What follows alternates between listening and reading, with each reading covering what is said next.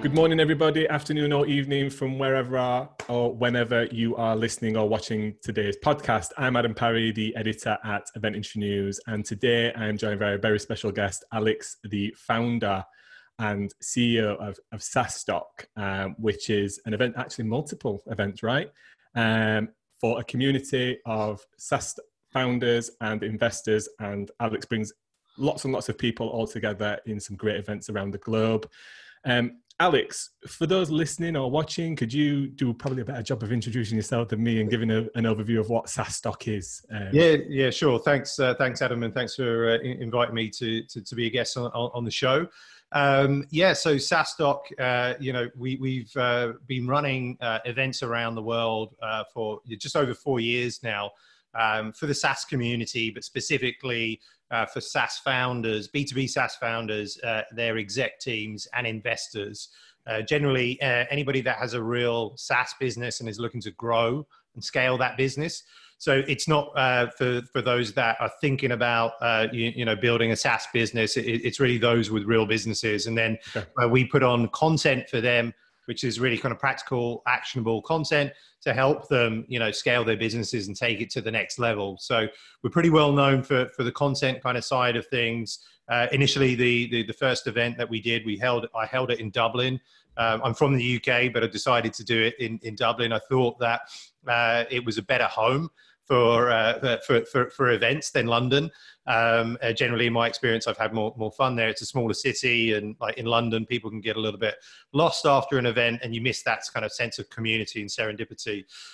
So we took the first one in Dublin, was supposed to be European, for the European market, but actually became very global.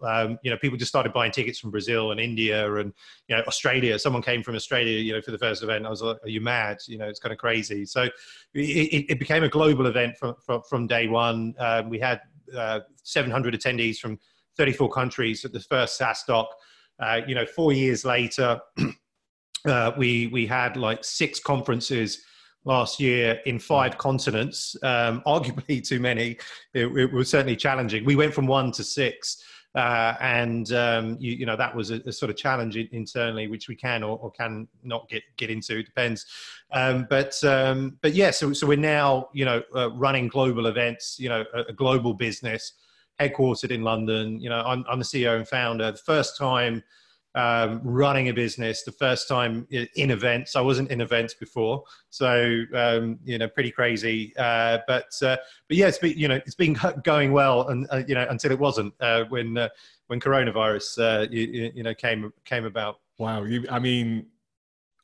congratulations for a start of going from not organising events to organising events, as well as running a business, launching a very successful event by the sounds of it, and then doing the crazy thing, which I think most event organizers want to do or try and do, which is go, right, well, we can replicate this multiple times around the world and support those people that not necessarily.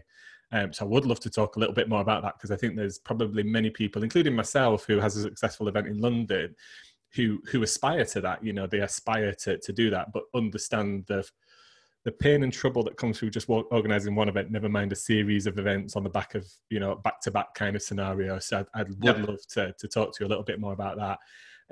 Alex, before events then, what did you actually do? What was your full-time profession? Yeah, I was in sales for my sins, but I know a lot of people say that, but I went traveling years ago, and then I needed a job. Had a degree and just went to a graduate recruitment company, ended up in sales. And, for 11 years, I was selling other people's products, so largely kind of, IT, voice over IP, then cloud computing. And so a lot, it became a kind of, tech kind of sales career. The last few years of that, I was working in this cloud computing company called Parallels. And at that point, this was around sort of 2009 to 2012. I started to get a bit more interested around SaaS, or started to learn about it and see that there was kind of exciting, to me, companies coming out like, Dropbox and Twilio and Evernote and, probably a few more. And I thought, this is, it's now making, software a little bit, sexier, but better to use, the consumerization of, enterprise software, whereas no disrespect to to Parallels, the former employers, but we had this big on-premise, software platform that you pay for a perpetual license. It takes a year to install. By that point, it's kind of like out of date. And then out of the woodwork was coming like all of these new competitors where it's like, spin up a demo in 5 minutes and you're using the software and you don't really need that much training. And so I got really interested at that point, started to learn more about it, and then thought, I think it was around 2015. I thought, well, maybe I should kind of I'm looking for this entrepreneurial thing to do. I don't know what it is yet, but I'm in my 30s, at that point, and thinking, well, I don't want to be selling, other people's software for the rest of my life. So I want to figure this out, but I have no idea. But what I did start was, I thought I'm just want to push myself and do different things like right now. And so I started doing a blog. I'd never written a blog before. And I thought, what should I do a blog on? I'll do it on SaaS because I'm currently interested in SaaS, right? And then I sort of quickly realized that, having not written for a long time, not done a blog ever, and not being an expert in SaaS, that was probably doomed for disaster. However, again, maybe this was my first ever pivot, thinking about it now, right? And I'm sure people are allowed more than one. But I realized these challenges, the difficulties that I faced in pursuing this idea. And I thought, well, why not turn it into a community-driven blog, right? Yeah. Whereby I get influencers that actually know what they're talking about and actually can write to contribute content to this. And then that was the idea. And then, given that this was a new blog, I'm thinking about, reaching out to these influencers saying, hey, can you write some original content, give it to this blog, which, has no readers, but here's the idea, here's the why, behind it. Can you do that and, give up a few hours of your time and give us your content and I'll own it. But I'll say I own it, the community, the blog owns it. Surprisingly, it was so easy to get people on board with that. And every time I was like, I can't believe, you're giving this content and you're doing it for free, but people did it. And so the blog grew pretty rapidly on the back of the fact that we had influencers, contributing the content. So within a few months, we had, a good number of views, maybe kind of like 30,000 to visitors per month. And then I thought, why don't I start a podcast as well?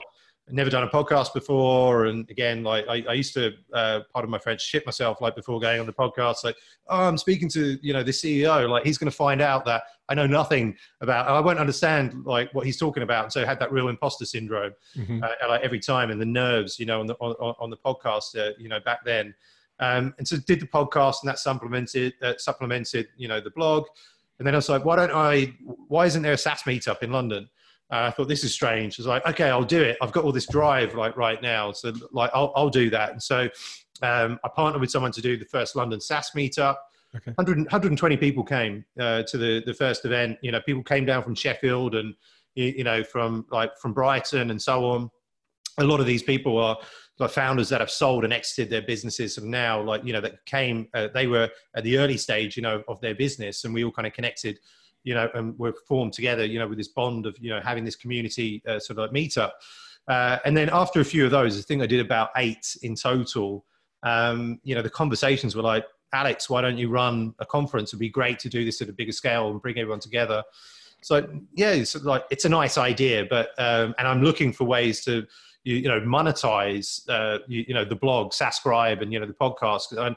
And we tried advertising, but really, there wasn't really a future in that, at the time, in terms of, the viewership and listenership that we have. Yeah. So yeah, I was like, well, conferences are another way to, monetize media and communities. The pros are that we've built this audience, we've been building this audience, right? And that I've got this drive and kind of passion, and, I built this network. I think they could do it. Cons are I've never put on an event before, right? And I guess when you're starting a business, they say you've got to be passionate, and it's beneficial, or, that you've got experience, in what you're going to do. Not having the experience, was the big drawback. But I kind of, more people I spoke to, more convinced I became. So I ended up, quitting my job, going all in on this, and I had like 6 months runway to get it off the ground. And yeah, just ended up doing it. Nearly ran out of money, but did it in the end. So that was that.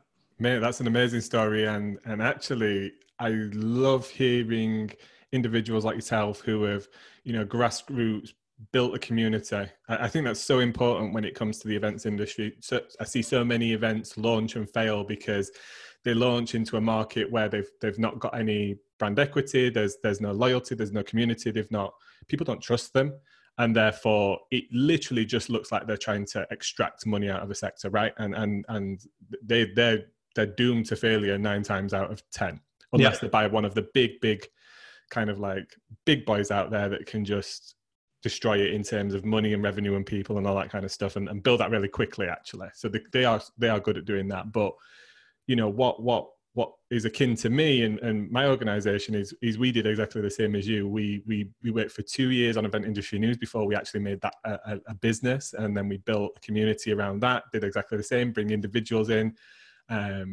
talked to them, reported on them, wrote about their experiences and stuff, and shared that. And then off the back of that, found, for us in particular, there was a huge interest in event technology and nothing specifically serving that market. So we've had a very similar journey, although I would argue that I'm probably more lucky in the fact that I could speak to anybody about how to organize an event and they tell me for free. So,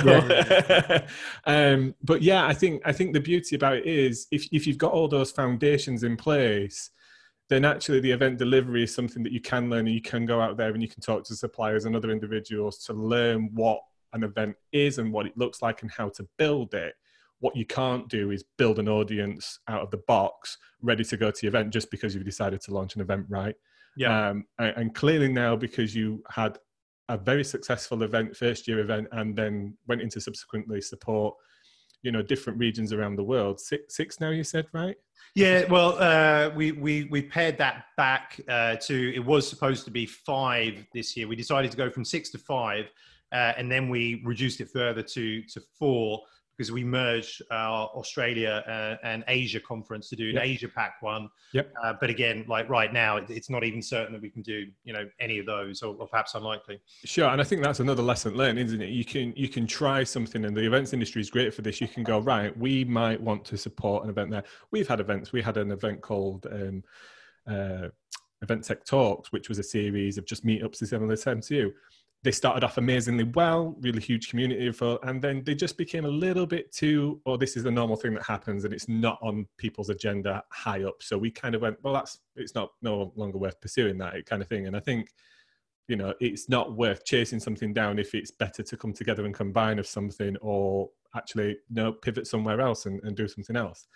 Let me ask you a question, and this kind of brings us on to what we're talking about today, which is your own pivot from face-to-face to virtual in the current climate. If virtual had been the option back when you had that first event, do you think you'd have gone that route, or do you think you'd have still gone face to face? I think back then I would have gone face to face. Like virtual, certainly, I think the technology that we have available now wasn't there then, right? Yeah. And the virtual events that I've seen over the last couple of years have really been nothing much, and no offense to anybody that's been sort of running them, because they perhaps have been sort of the pioneers, right? But have been like, Zoom calls on steroids, right? Whereby it's, me and you, or 2 people chatting, and then you've just got loads of people watching, and maybe a bit of chat happening in the chat box, right? And that's it, right? So either it's just like a very large webinar, or that people are calling it a virtual conference because there's a lot of content, and the focus is just being content, right?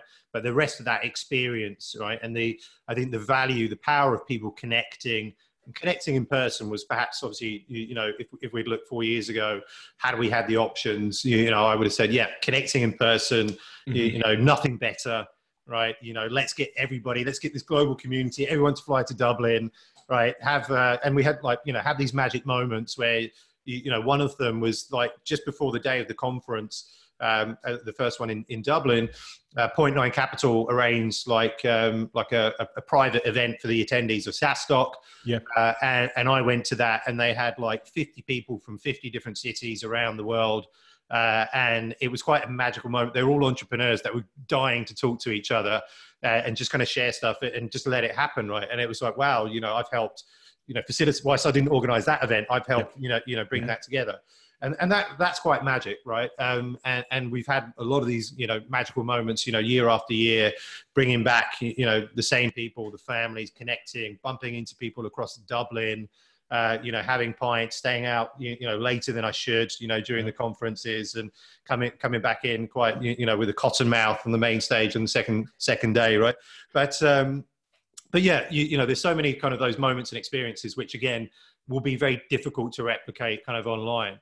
I totally agree, yeah, but also the world is changing, right? And again, like after or wherever it kind of leads to, once we're all out of lockdown and everybody's been vaccinated against coronavirus, and there'll be sort of considerations, I think, for a lot of people and businesses about travel, about health, about the appetite to go back to large mass gatherings, and so on. And so really kind of a lot of things to kind of think about within the event industry.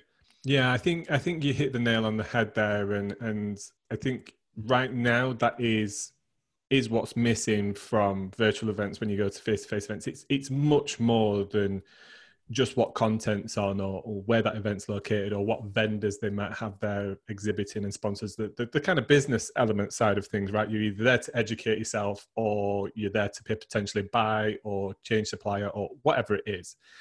But actually, a lot of the time, people, I know within events industry events, it's kind of like, are you going to such and such? Are you going to such and such? Are you going to this event? And it's the same group of people, because you kind of create event friends, don't you? Kind of like the people that that are going to a specific event. And you're right, it's like, oh, should we just meet in that pub that we met in last year and have another chat? I think what's also missing from virtual events, which maybe technology can take care of this, I'm not quite sure, but it's like, I'm sat in a pub with you and I know you, and Alex, I know Dave sat across from you, but you guys don't know each other, but I know you should talk because I know both of you, you've got so much in common. And there might not be any financial or business related kind of thing right there and then, but you two should talk because there's definitely a connection there. You're like-minded, etc., etc. How does that play out in virtual events? I can't see it at the moment without it kind of being forced. Yeah. Because the environment doesn't necessarily attune to that introduction kind of thing. And some of the best people I've met have been through that way of working. Yeah, absolutely. And again, I mean, I think online events, online conferences, they're going to have similarities, but it's also going to be a different experience, right? And so I do think, in the future, there's going to be room for both, and we will be incorporating both. And yeah, there's going to be so many kind of, like, as you say, these magic moments that you have at in-person events that will perhaps never be, replicated, online. But again, online will, has its kind of other advantages and benefits as well for attendees and event organizers as well, which we can get into. Yeah. What do you think then, before we talk about your own experience in being forced, I suppose, somewhat to pivot to virtual, other than kind of delay or postpone or reschedule for the following year? What benefits have you seen, or do you see as that person now doing this? Do you see any benefits over potentially a face-to-face event that a virtual event offers? Is there any pros to offering a virtual event other than the fact it's the best option now because we can't do face-to-face? Yeah. I think there's definitely some pros for sure. I think if we look at it, I would say cost is one. Certainly online events, and actually this was something that was difficult for us, and sort of happy to kind of share, like coming up with pricing and looking at this, right? So when we decided to pivot, we're like, okay, we've obviously done in-person events. We know how to price for an in-person event. We know what our costs are going to be. We know what, we money that we need to make, and, how to kind of price that, right? With the online events, we didn't necessarily know initially what are the costs going to be. we knew they're going to be much lower, and like we do know now. You know, for the pricing, you look at the market, right? And generally, most of the virtual events that are happening right now are free, right? Yep. So we're competing against free, and there's not a lot of market sort of information in terms of for us, you know, how to price it. So we had to do, you know, a bit of research, but also a bit of kind of finger in the air, you know, around that. And I went to, you know, some virtual event people that, you know, had I would say masters, but, you know, had a lot of experience and run events before. And I said, like, here's my pricing that I'm thinking about going with. And they're like, look, you know, we think that you won't be able to sell tickets because you're competing against free. And that's our experience, you know, kind of to date. So we advise you to go with free pricing, you know, kind of focus on sponsorship. I was like, well, you know, okay, first of all, that's not really going to help the business, right? Not an amazing revenue model, is it? Yeah. Second of all, because again, if we look at like virtual conferences, I think in the past, and when we've thought about them in the past, I'd thought about it as a marketing funnel to, you know, get emails, like put on some great content, spin it up, you know, put it for a day, run some great content, get a few thousand emails, and that goes in, you know, to the funnel to help us with the main event. Yeah. And I think that's what a lot of people are like thinking about in the past. But now, you know, this is the only option for, you know, for profit, you know, event organizers. So if you're for profit, you know, and this has to be, you know, replace, you know, the events that you've been running, like you have to charge somewhere, or you have to have some sort of, you know, a business model, pricing model for this, whether it's all sponsorship or, you know, sponsorship and pricing, which has always been ours. Yeah, so I disagreed with them because I was like, no, we have to charge. And then, you know, also in my mind, I'm thinking, well, the whole team, the whole company, I'm going to put, you know, we got 24 people, everybody for the next 90 days. This is the only thing they're doing. Everybody's got their, you know, priorities. Everybody's got their tasks that they're doing. If 24 people are working on this, you know, for 90 days, it's going to be, in my mind, it has to be, you know, exceptional. And there has to be a value like placed on that, right? In terms of both the value that we're creating for the customer, but also the effort that we're putting into this. It's not like everybody work on this for 90 days and let's give it away for free, right? So that was my mindset whilst I was very strong around let's get in the pricing but also the buyer then will be looking at the rest of the market and seeing, well, these events are free. SaaStock is, you know, is charging, you know, which one should we go to? So in this instance, I think it's obviously sort of useful and beneficial to have that existing community, that brand loyalty, right? So we're seeing that, you know, with the community as well, displaying the value over and above, I think, you know, some of these, you know, free events. So the day after we launched, so we launched very quickly from, you know, postponing events to going virtual. The day after we launched virtual and announced it, our main competitor launched their virtual event, right? Yeah.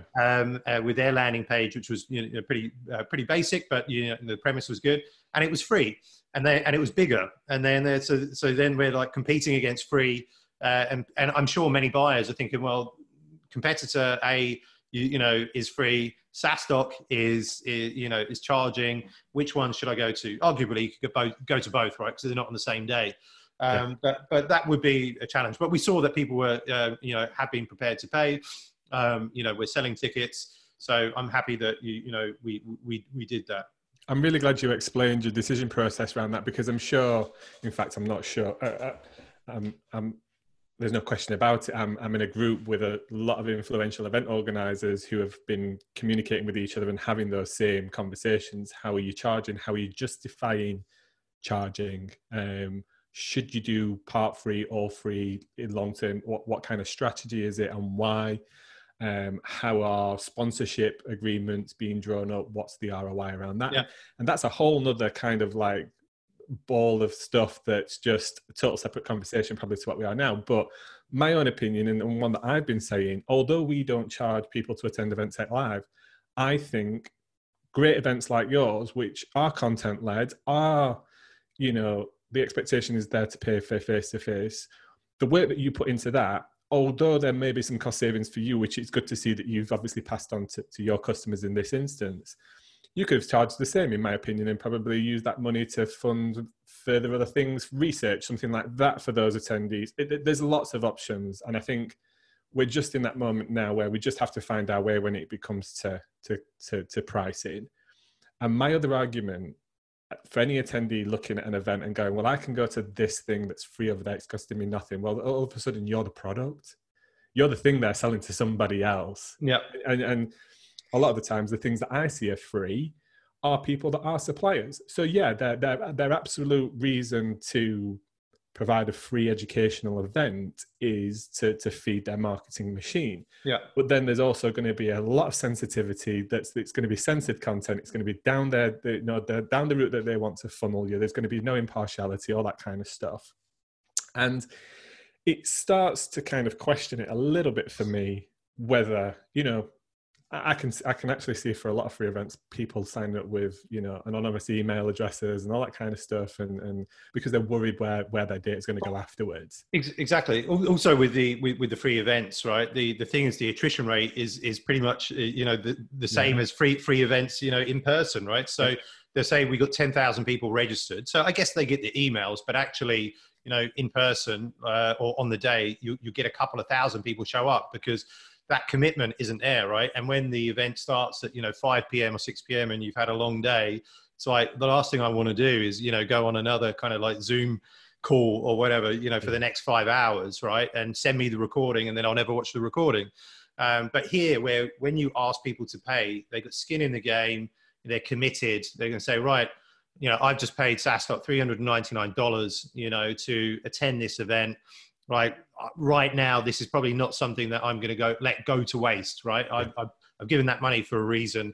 I'm going to show up. So again, I hope, and we'll see that, our attrition rate, on the day, that we'll see, 3,000 attendees and we'll see, the majority of them online. I'm assuming though, as part of that $399, those that for whatever reason, let's say just life happens, right? Which is actually one of the beauties of virtual events, actually over face-to-face events. If you pay to go face-to-face again and the missus says you're not going because you can't, you're not going and you miss that content, right? So I'm assuming with yours, there's an on-demand element after post-show for people that have bought tickets. Is that how you're doing it? Yeah, well, actually, what we have right now is a ticket type, which is the most expensive ticket type, which includes the content on that. So for right now, people have these kind of tiers and say, well, like, we can come and just watch the content. We can come and get all the full features and functionalities, including the networking, the expo, access to private roundtables, and so on. Or we can go for the most expensive option, which is $499, and that includes you getting sent all the content and access to the content after the event. Yeah. So that's what we're doing for the moment with regards to the pricing model. Which is not a great deal. If you look at the grand scheme of things, on things that people spend money on a month-to-month basis, you break that down, less than $40 a month. I'd probably spend more on takeaways, which don't do me or my health or my business any good whatsoever. I probably spent more in a bar after an event. Never mind. I definitely have. Yeah. So what about sponsors then? Because obviously that makes up a big portion of most events. Sometimes 50% of the income, sometimes 100% of the income. Digital's a totally different play, right? It's a different feeling. It's a different brand equity thing. How have your conversations going then? Have you found sponsors up for a virtual event? Did they want different data and information and statistics back from you to prove? Yeah. So it's a good question. And again, happy to share the insights there. So, if we were launching an online event, and again, we've launched it because, we had thought about it before, but we've launched it because we had to, right? And we're in this time, and at the time of lockdown and coronavirus, and actually, so the two challenges, big ones that we are facing around sort of sponsorships, and even around ticket sales, and everybody will be facing the same. Is that first of all, the first challenge that I thought was around the mindset, right?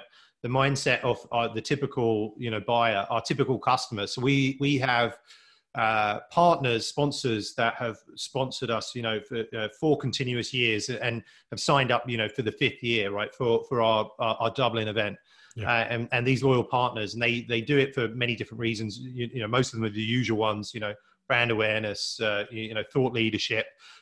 Some of them because they want to, they see SaaStock as this annual outing where they can bring the company and, have fun, right? And one of those, so like, one of the first people that I went to was this partner that, has partnered with us for, 4 consecutive years and signed up for the 5th year. And the mindset, he just didn't get it, right? It was like online. It's like, he said to me, are you using Second Life as a virtual platform? I was like, no. It's like, how these prices are ridiculous. Like, I would pay, something like, 2K, and like, how can you charge this much, etc. Just totally didn't get it. And he said, like, look, like, I'd love to help, but I just don't believe, online events, right? Might believe in the future if they're the only option, right? But I thought that would be a challenge, and that has been in some cases, like people just not believing in online events and virtual events, and getting that feedback. Our VP of marketing doesn't believe in online events, so we're going to pass, right? So we've seen that as an objection, and as a reason that people have declined to participate. The big challenge that the sales team have, and that we have, and everybody else will have, right, is that the recession, it's here or it's coming, right? And what we're seeing is, people are being furloughed, huge redundancies. It's going to be the biggest number of, unemployment, for a long time. It's perhaps going to be the biggest recession for ages. Again, so we're trying to keep it positive, but these are the realities, right? And marketing is being really hit, with this, right, as well. And many people are not investing in marketing. Some still are, which is good, right? So we have to find the ones that are.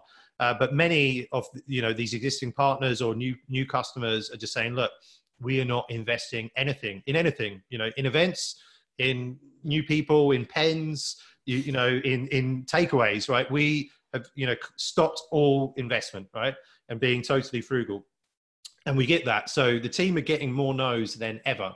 Right. Yeah. So we went into this with like huge optimism, like, this is a great idea, it's all looking great. And like, no. And then, that affects the morale of the sales team always. Right.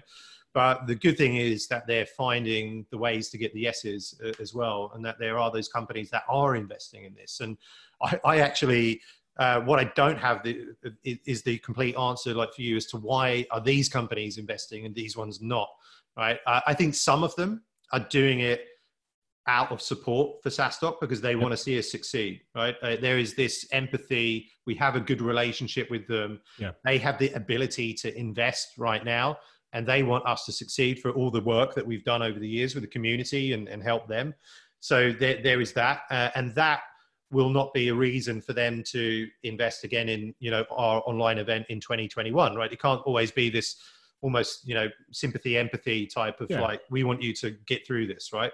So that's kind of one reason. But then we've got all these kind of new partners like joining as well that we have no relationships in and want to be involved, want to be a part of it, which is great. And I want to find out actually why they're still investing in marketing. But also it's changing week by week, right? The dynamics, like the world of sales and marketing, like we have conversations with somebody last week and it's a verbal. The next week, they've decided to stop investing in marketing and so on. And so right now, like how to sell, how to market is changing on a weekly basis. But we're seeing people, like when we came up with that pricing deck for the partnerships, right?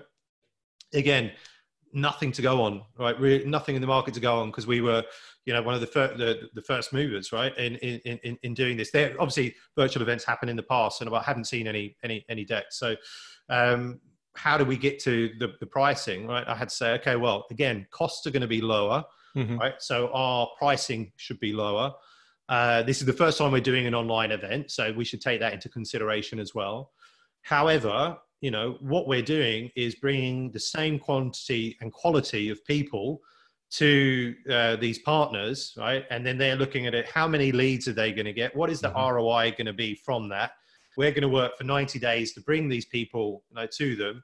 There is a value on that. And here is the value that I place on that, which I think is very reasonable. And that's how we came to these prices. And as we see, like initially, some people just didn't get it, like had like so much lower, because they're thinking about digital marketing and advertising, but it's not, and so there's going to be an education process, I think, this year. To people and understand, and the people that didn't get it, I'm going to invite them there and so have a look for yourself, right? And then maybe let's talk about the next one.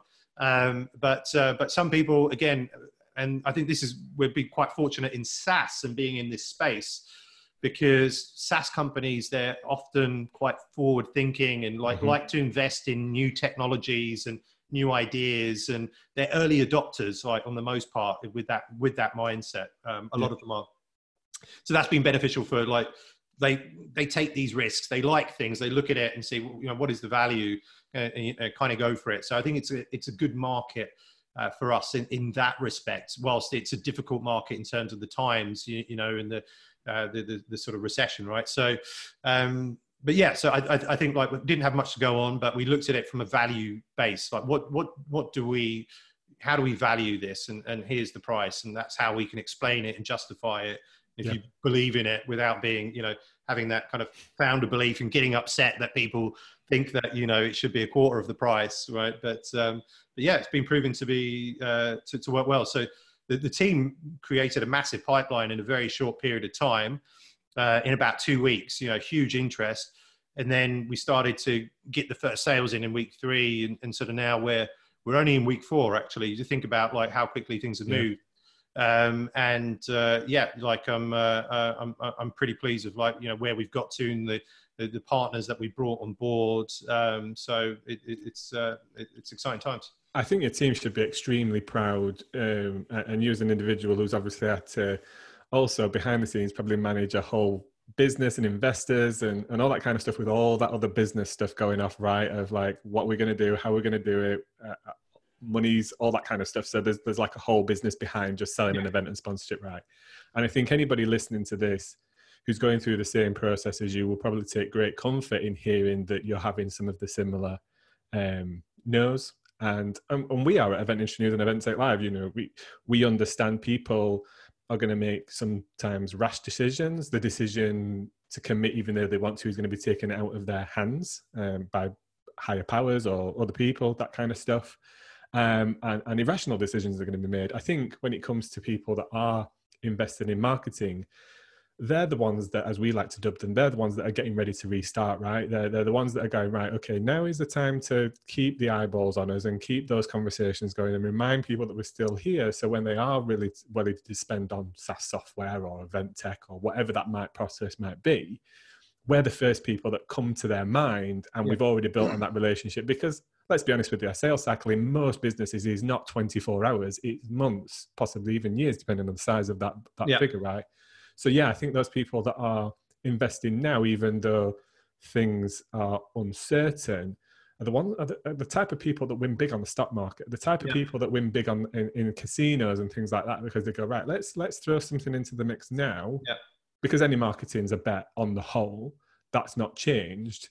It's just and in some cases, not necessarily events or what you're doing, but I know people in the digital marketing, because everybody's a lot of people have done the same there with pay-per-click and all that kind of stuff. All of a sudden, all the CPMs and all that kind of stuff have come crashing down. So it's never been cheaper to market your business through those kind of avenues at the moment. Get the same amount of eyeballs for a lot less cash.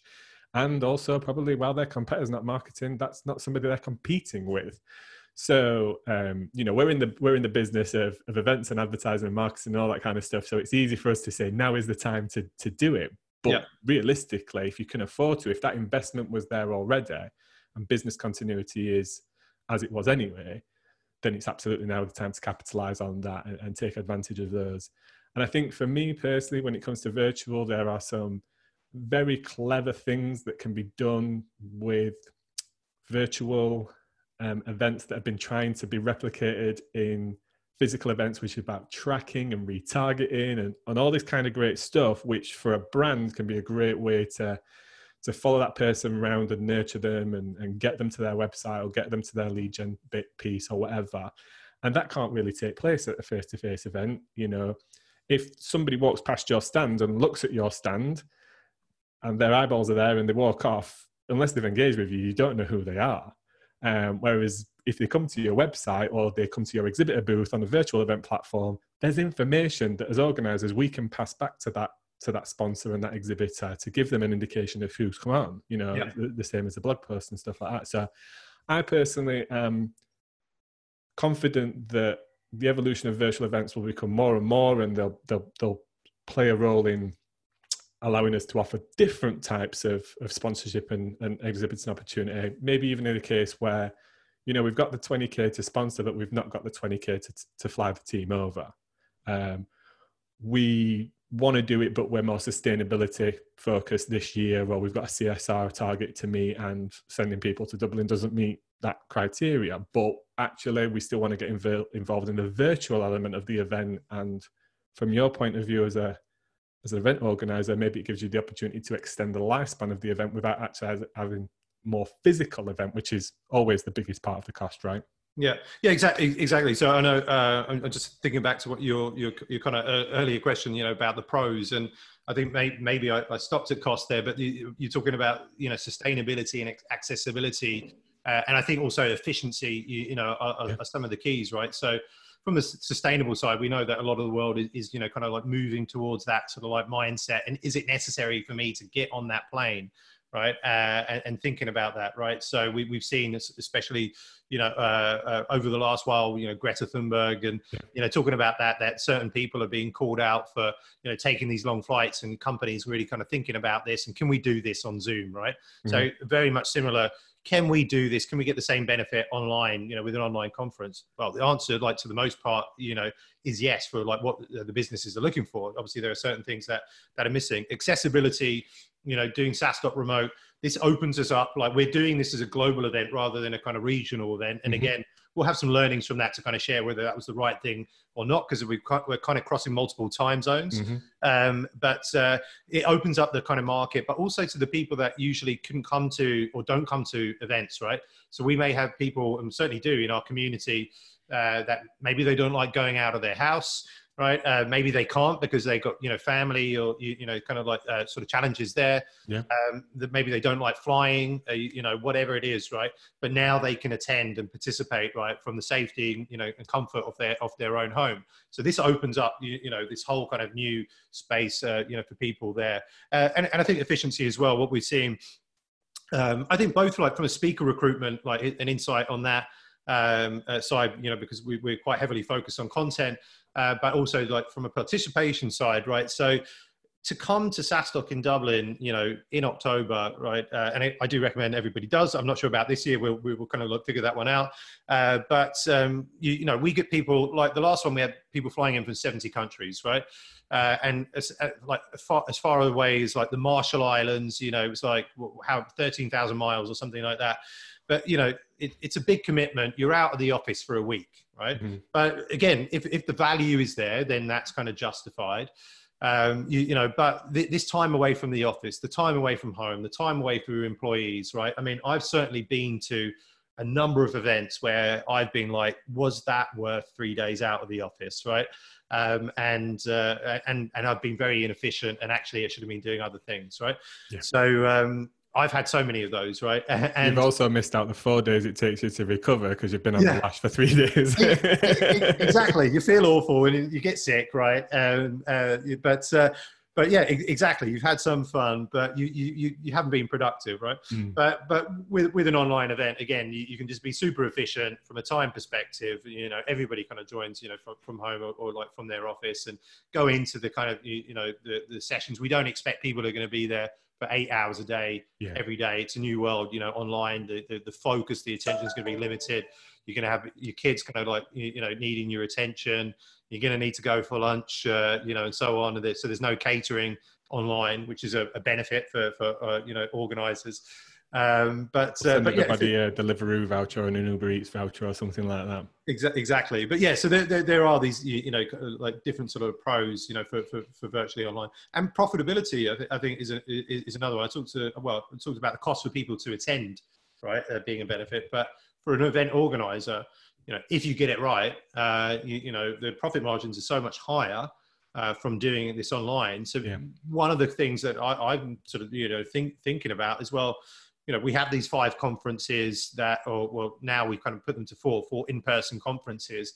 Do we in 2021 keep, Dublin, that being a kind of like great event, and make the others, online, right? And make them more profitable, but not have to fly, all the way to Singapore and accrue all those, risks and those costs, and pay for all that catering and, do all of that, when actually you can do it for much cheaper and bring people together. Like, it's a thought, right? And see where that could still be regional, right? That could still be within their time zones. If there's language and things like that, that could be worked with, and people can tune in when it makes more sense to them, rather than having to wake up at 4 o'clock in the morning or stay up until 12 o'clock at night to kind of engage with some content. And nobody's really going to be happy about sitting at 11 o'clock at night watching a conference, right? So I think that absolutely makes sense, that the virtual element can still happen within that time zone for that region, and be tailored towards that, without necessarily having to have a physical element, if that makes sense for everybody, not only you as an organizer, including your team,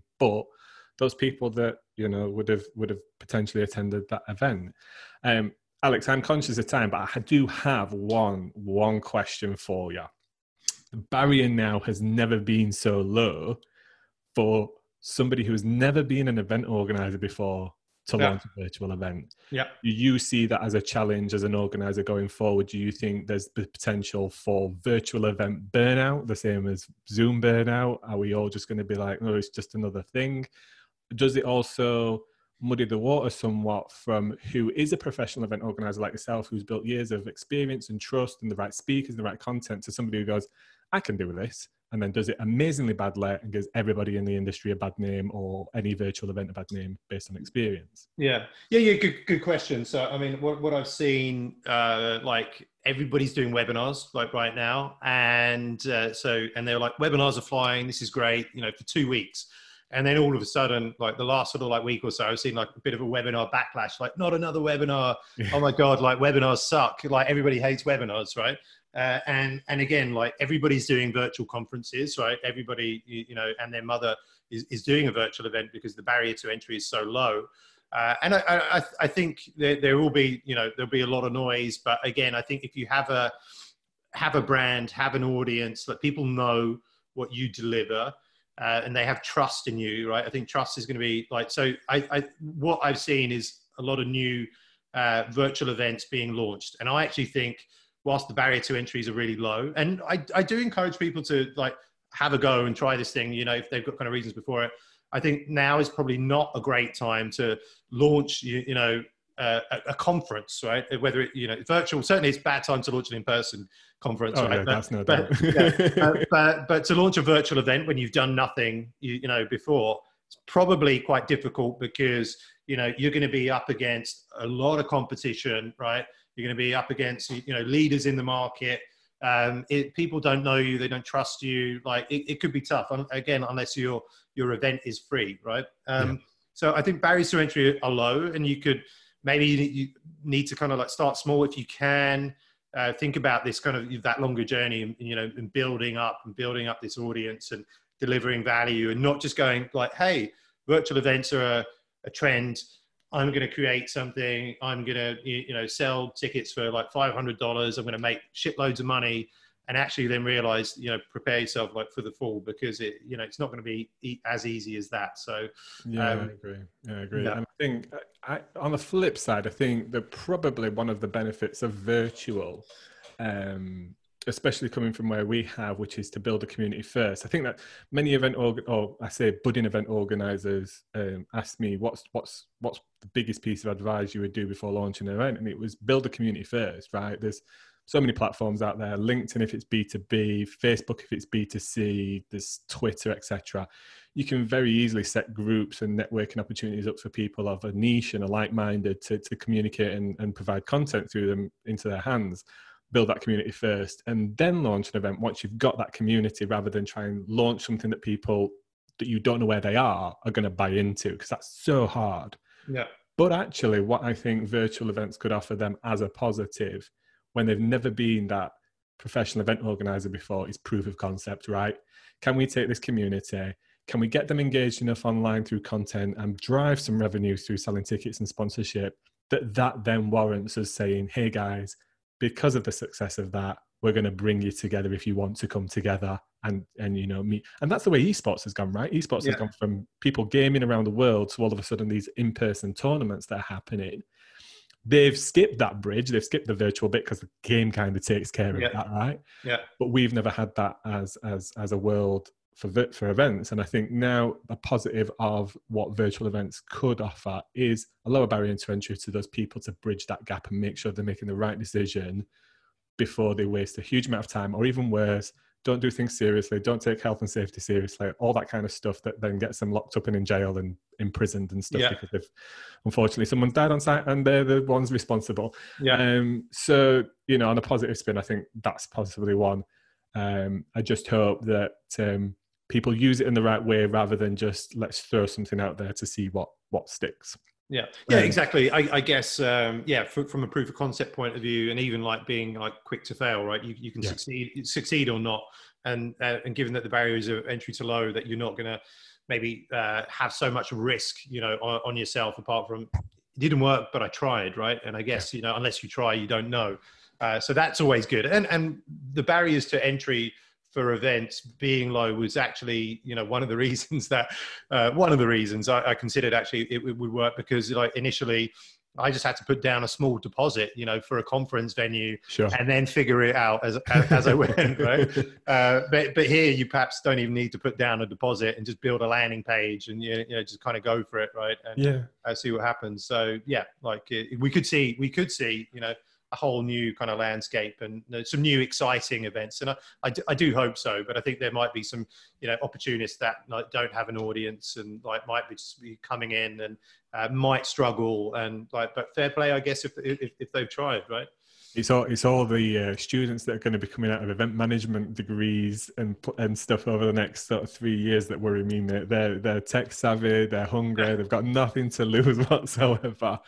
But that's better for our industry, the more virtual events are, I'm sure that will feed back in. It's not going to all of a sudden replace it face-to-face, right? No. It's just going to help feed the ecosystem that the face-to-face events economy has. And in somewhat, I think, overcome this battle, which is digital versus physical, right? Like it's one or the other. There's going to be this gap and this bridging element in between, which will bring everything a lot more closer together. And even maybe create new opportunities for people to be the professional virtual event organizer, and that kind of stuff. So I think there's huge positives. Obviously, we've been forced somewhat into it to increase the adoption rate now, which obviously I would imagine that nobody would have preferred. But it's good to see that technology is out there. There's individuals like yourself with great teams that are forward thinking and can act quick and pull together. I'm really excited to see what you and your team have pulled together. Mate, thanks so much for your time today. I think your insight and your experience and your background has been extremely insightful to me, and I'm sure people listening to this now. For anybody that wants to connect with you or check out SaaStock and SaaStock Remote, where can they go? SaaStock.com/remote to check out SaaStock Remote. For me, I'm on Twitter at Alex Thumer, or on LinkedIn, Alexander Thumer. So check me out there. But yeah, really enjoyed speaking with you. Thanks so much for inviting me to be on the show, and happy to share those learnings. Also happy, we're still on that journey to figuring out, is it going to work? But I'm confident it will. But happy to share learnings, down the line as to what we learned along the way and what worked, what didn't work. Well, let's absolutely do a part two. I'll give you a couple of days because I'm sure it's going to be as stressful as a physical event. But I'd love to do a part two to this of okay, now you've done it, would you do it again? Kind of scenario. No. Mate, thanks so much again. If anybody listening to it or watching this today, if you've liked what you hear, please do share it with your network. If you're thinking about maybe organizing a virtual event or doing it, maybe buy a ticket to Alex's event and check it out and see how they're doing it. That's worthwhile. Anybody $400, I think, in terms of learning. Alex, again, thank you for very much for coming on today, and hopefully we'll speak soon. No, thanks for having me.